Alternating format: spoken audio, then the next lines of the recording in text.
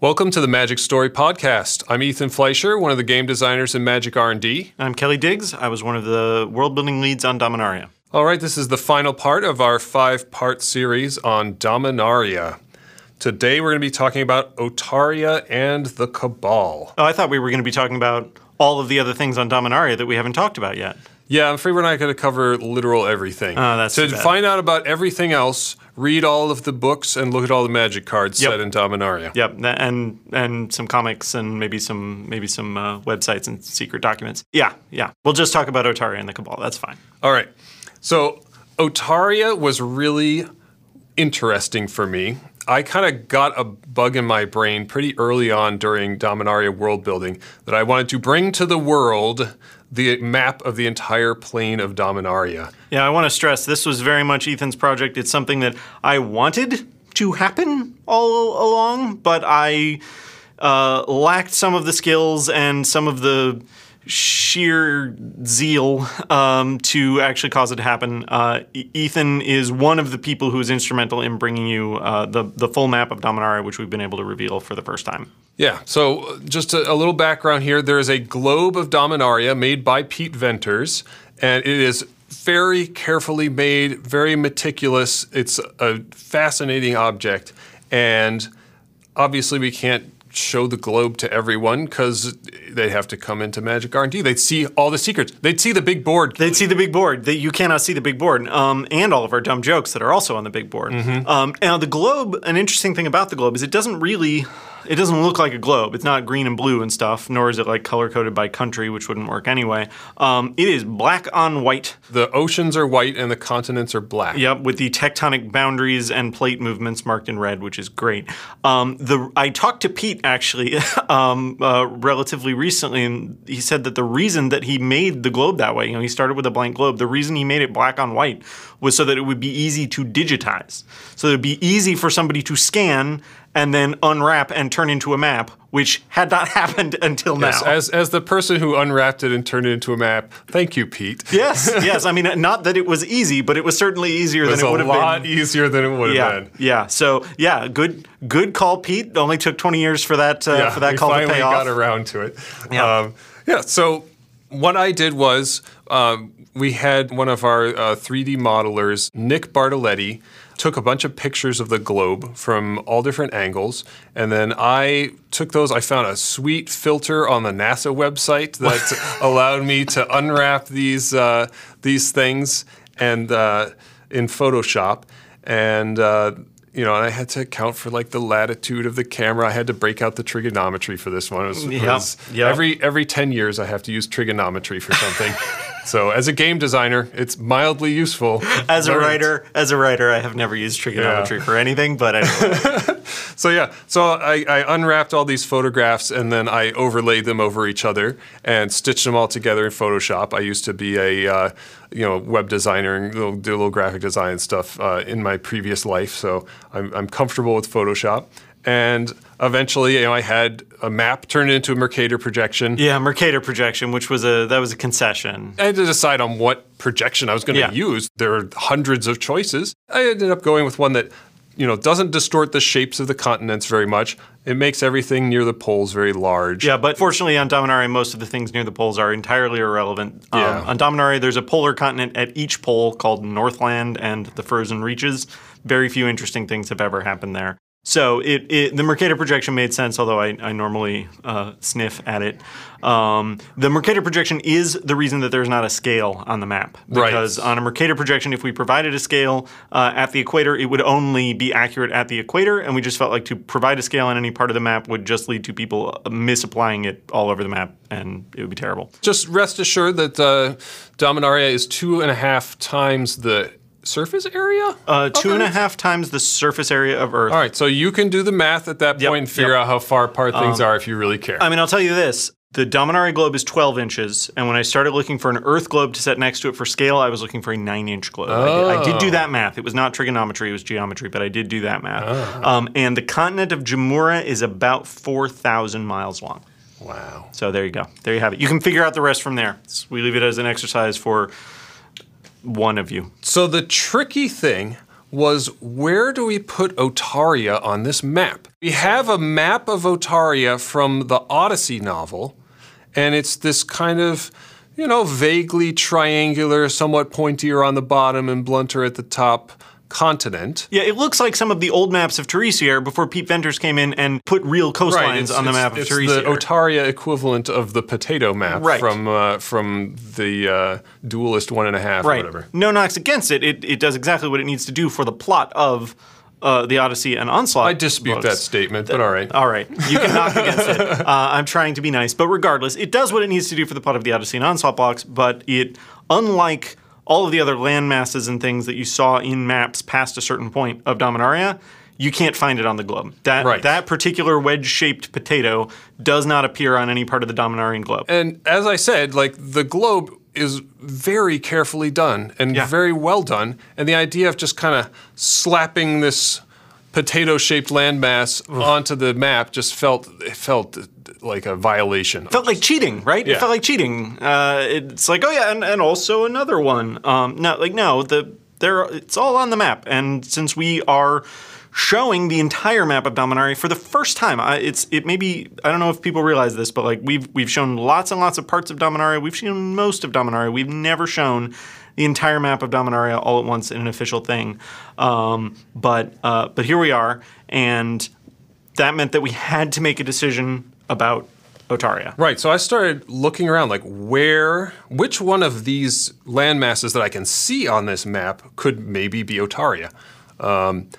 And so I did a little research, did a little reading on the website to find out what were the people who did Otarian world building thinking about.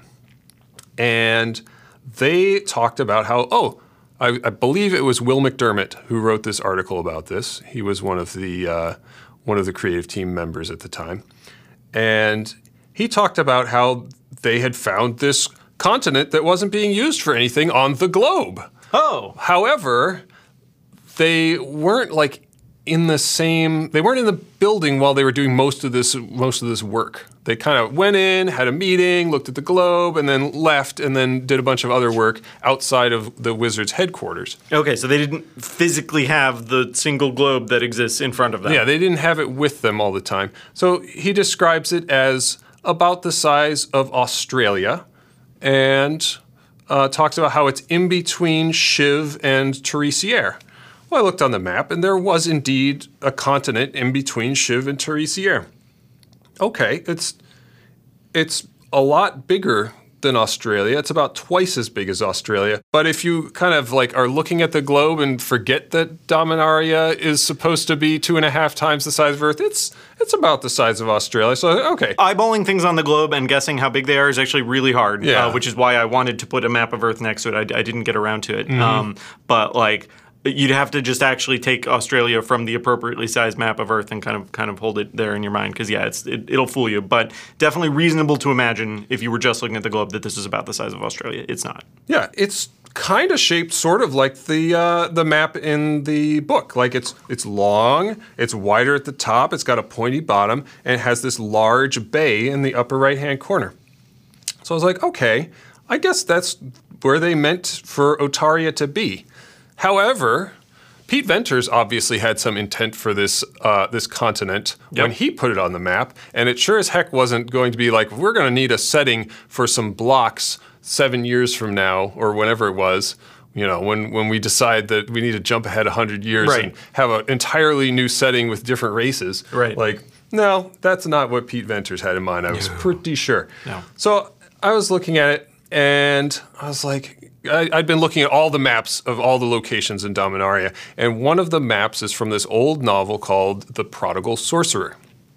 And the map has a coastline with some islands off the edge of it, and it's kind of focused on this country called Tamingazin, which is where the center of the action takes place. It's where the Institute of Arcane Studies is, which is where Prodigal Sorcerer, the original Tim, studied.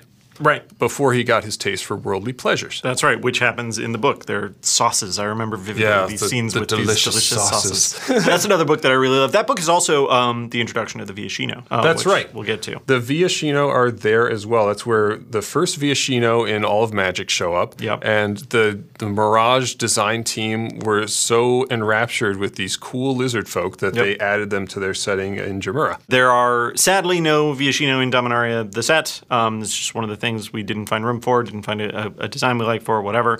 There are plenty of things like that. They do still exist. They're still alive, I promise. The Viashino are still there. I am a huge Viashino fan. So, I love them. Yeah. Looking at this coastline, I was like, oh, I can see that coastline. I can see it on this continent that Pete Venters painted those years ago.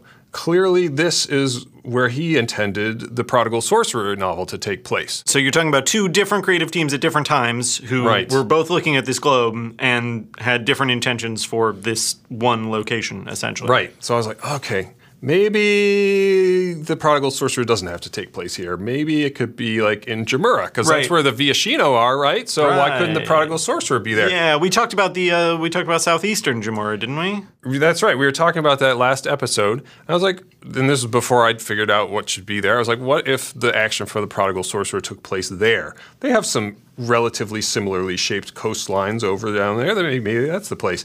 So I went and I looked at that, and I found some likely spots that looked like they matched this map that I had seen. And then I said, okay, now I'm gonna read the Prodigal Sorcerer and see if it can fit.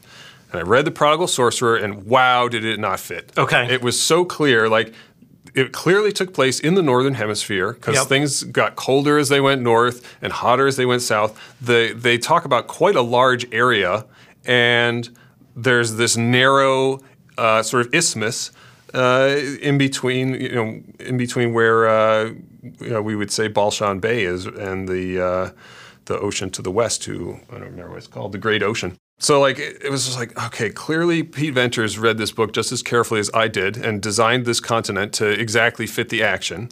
Oh, that would have been the order it went in, wouldn't it? Yeah. Oh, wow. Right, yeah. The novel came, a lot of this stuff, like the stories came first, and then Venters kind of incorporated all these different sources together into one map. What a monumental task. Yeah. That's incredible. It's a big deal. Yeah. So, which is kind of what you then redid. Yeah, later. I reverse engineered it. Yeah.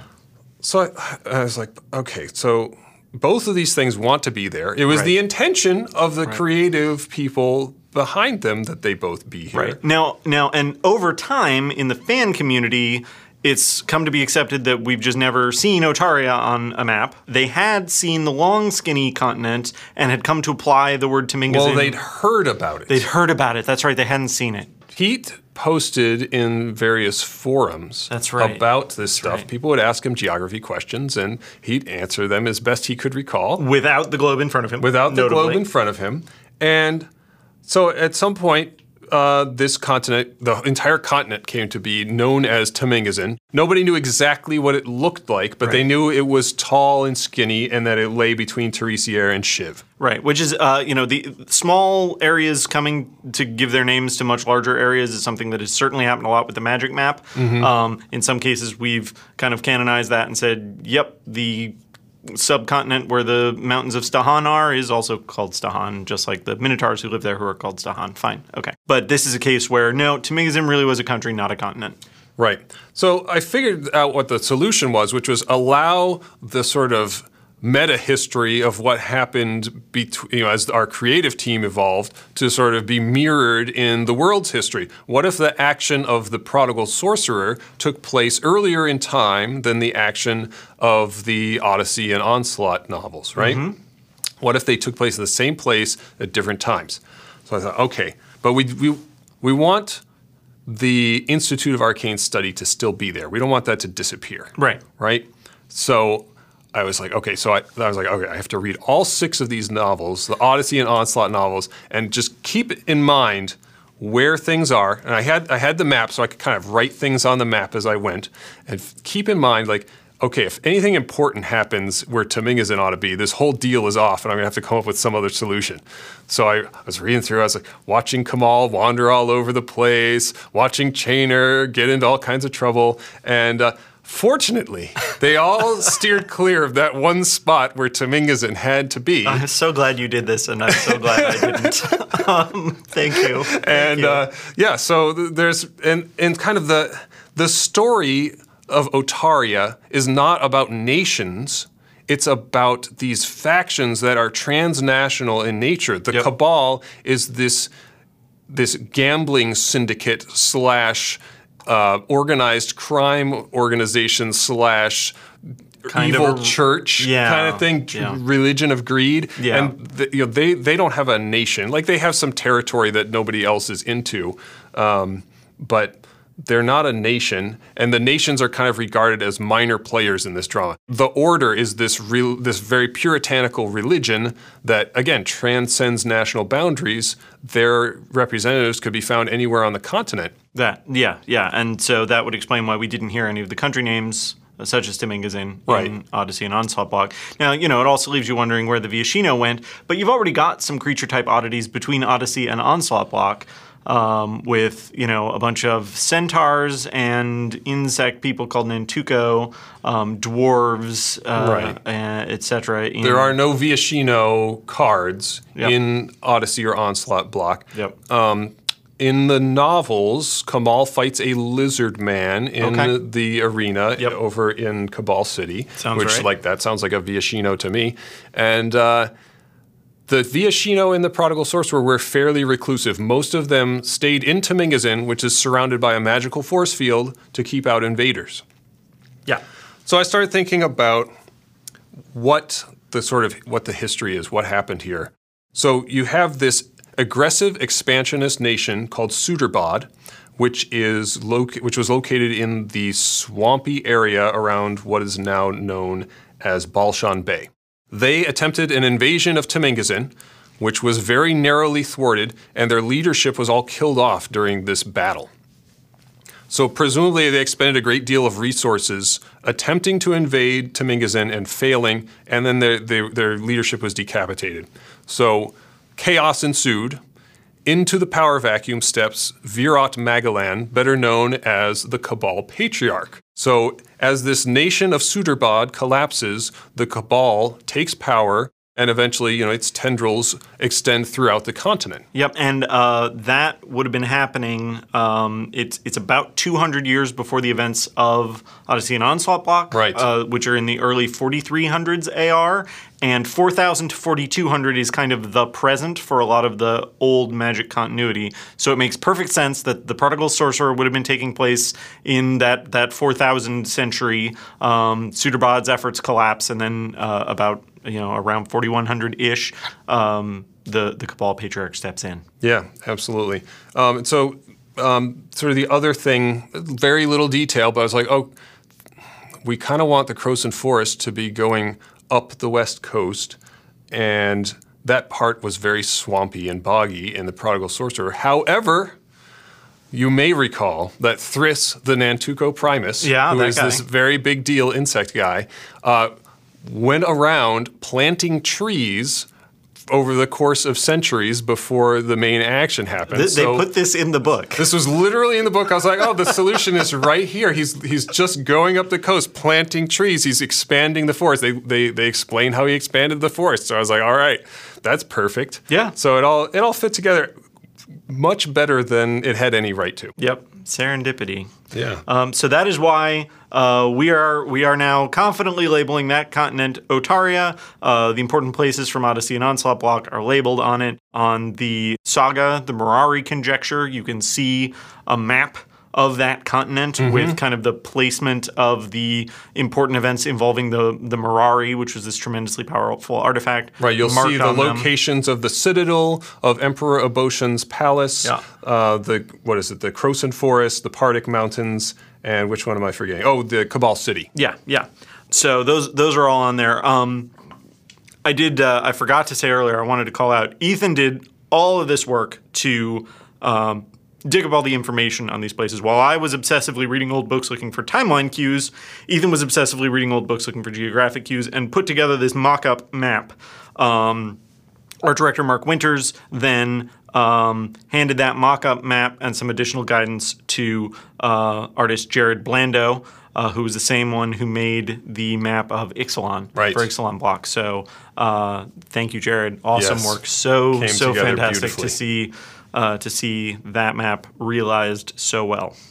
All right. So if you want to find out about what happened in Otaria over the course of those stories, I encourage you to read those books. But just the short version is this probe sent by Karn called the Mirari arrived in Otaria, and it kind of malfunctioned or people abused it, and it became this magical wishing machine that gave people way more power than they should have. And every time somebody got a hold of it, they ended up causing a tremendous natural disaster. Right. He was trying to create the Voyager probe, and he accidentally made a monkey's paw because old-time planeswalkers were like that. That's how pre-mending planeswalkers were. They could just oopsie-doo like that and destroy continents. So everything got messed up. There was the Mirari Crisis, Chainer's Torment or something. Chainer's Torment, that's a saga. It's also a novel. See what we did there? Yep. Yeah. One of the groups that was very prominent in these novels is the Cabal, which, as we said, they worshipped Kuber, who is a god of greed, I think. Yeah, one of the Numina. Is that right? Isn't it? I think you're right. I think I'm right. Sounds right. I haven't reread this stuff in a while, I'm afraid. Yeah. Anyway, yes, they worship Kuber. I just remember that the Cabal Patriarch had this like pocket dimension that was an entire dimension filled with gold coins. I thought that was so cool. The biggest money bin ever. All right, great, good. So the Cabal was a really interesting one to re-tackle. We were mostly in coming back to Dominaria, we mostly left Otaria alone because it had been so devastated, and because so many of the things in it had been contained to just those two blocks. Well, and I remember at first we were like, man, Otaria is so different from everything else. Yeah. Do we even need any of this stuff when we go back to Dominaria? Is any of this like what we want to like put out there?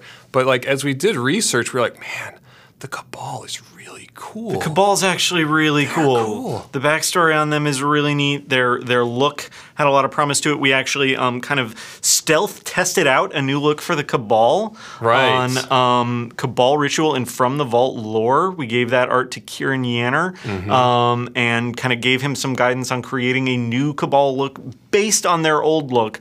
And he did an awesome enough job with that became part of the basis. We were like, let's use these colors. Let's use this black, red, and gold.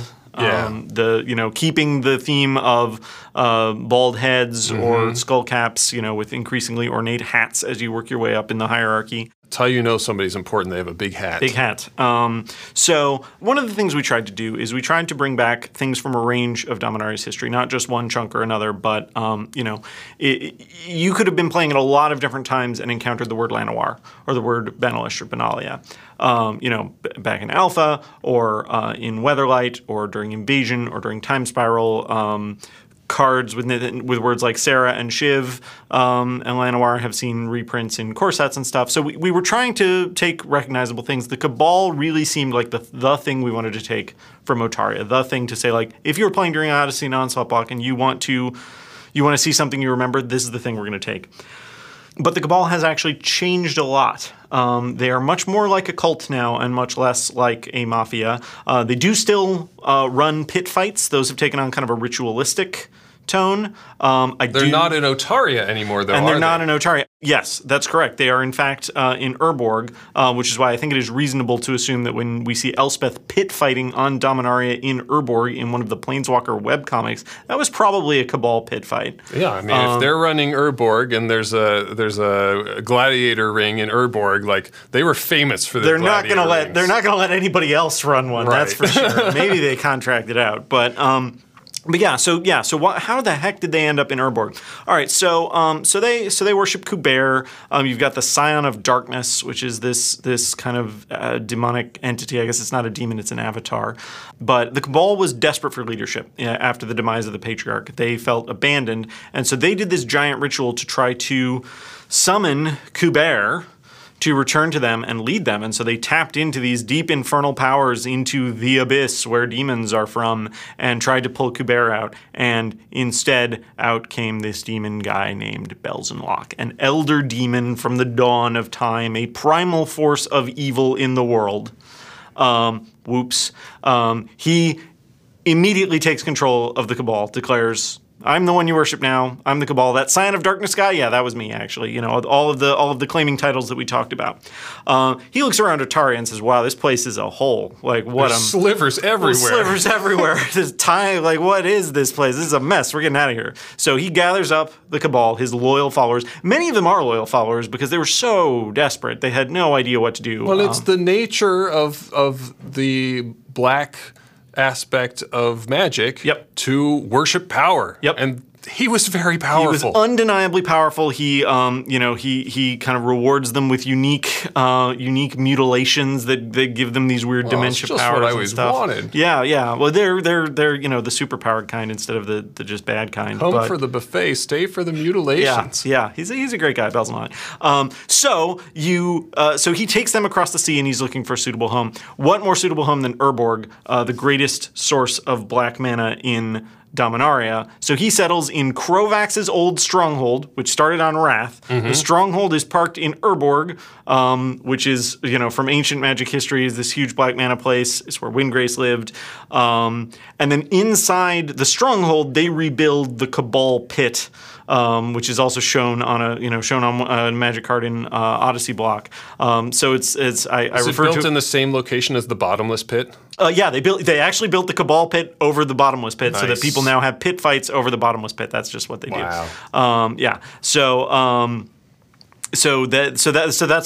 They rebuilt in Urborg. They kind of took over Urborg and kicked around the friendly spirits who live there.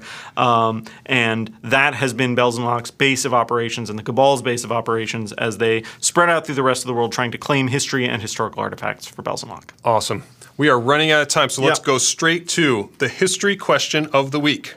Sharako Cloudcat asks, is there more backstory on Lord Windgrace?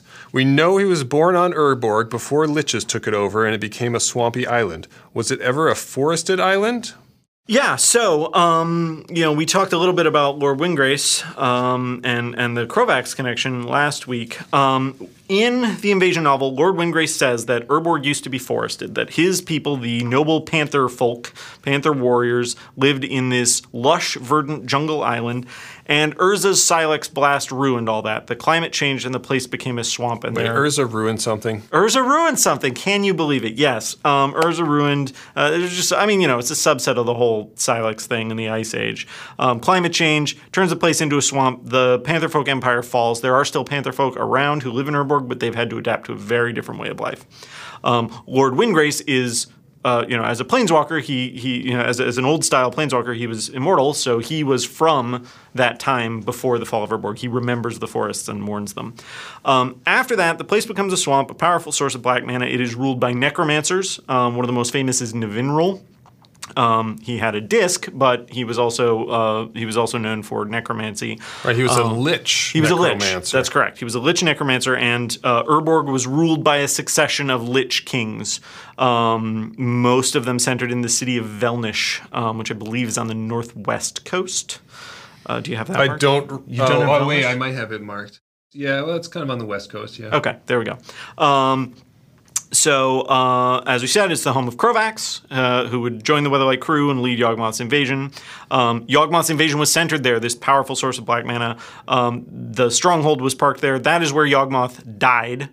Urborg, Tomb of Yawgmoth. Right. Perhaps the most famous card with Urborg in the name is Urborg, Tomb of Yawgmoth. Right. Which was already, a couple of things from different parts of Magic continuity colliding, and we just parked like 3 more things on top of it, which I'm really excited about.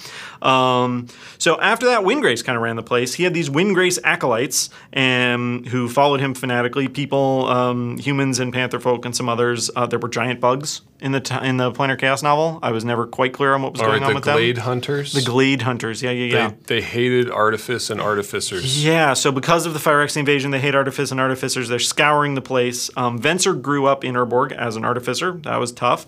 And ultimately, Windgrace sacrificed himself to seal the Time Rift and maybe maybe continues watching over it, maybe guides people, maybe guided Koth and Elspeth in that one comic where they're guided by some mysterious entity who lives in Urborg. Hard to say.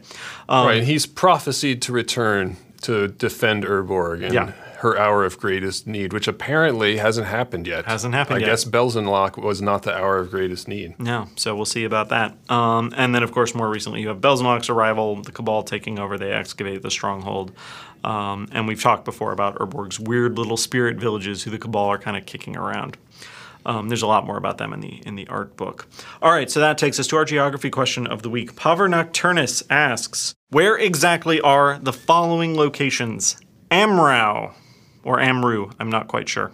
Skaith, Vesuva, Shimia, the Tevan Desert, and the Caligo Forest. Can we just generally have the locations of some obscure named places that haven't appeared on any map so far? All right, Pavor Nocturnus, I've got all this information, of course. All right, so the Amru Haven is where the Kithkin are from in Dominaria. That's located in western Jamura. It's in the rolling plains to the northwest of Arborea along the coast of the Jama Sea. So Skaith. Skaith, is that even a place? I don't know that it's a place at all. A lot of those proper nouns that appeared before alpha creatures weren't necessarily places. Like there's not a place called Sarah. Right. Sarah is a planeswalker, right? Few escape from the Skaith zombies unscathed, as I assume, you know, what the linguistic root of the word Skaith is. They scathe people. They scathe people. You are not unscathed after an encounter. So, okay, so that's not on the map. I'm going to say probably not a place, certainly not on my map. All right, what about Vesuva? All right, so if you look at the Orvadan Empire in over near the Voda Sea there, we have the island of Wallasa. There are two small islands off the west coast, and Vesuva is the westernmost of those islands. This is the home of the Vesuvan doppelgangers, right? And their major export is wine. That's weird, but okay. Yeah. All right, Shimia. Shimia, home to Shimian Night Stalkers and Shimian Specters. All right, over in western Jamura, east of the Great Desert lie the Thunder Islands. To their south lies the haunted coast of Shimia.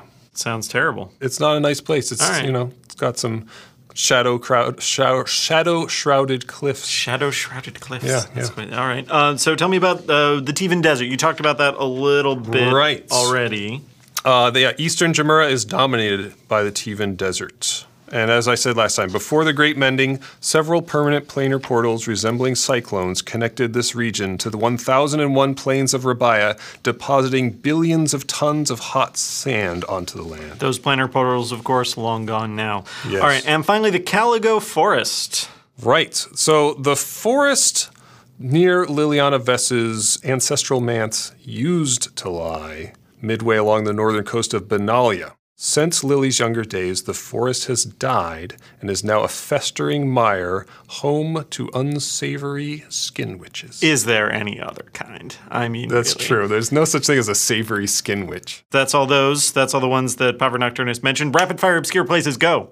All right, hit me with one. All right, Vosak. That's a large frozen island just north of Stahan. Upper Videnth. This was actually another name for the islands of Teresiare used by some scholars before the Phyrexian invasion settled the question of where the Brothers' War actually took place. The Daru Plains. These cover the southern end of Otaria.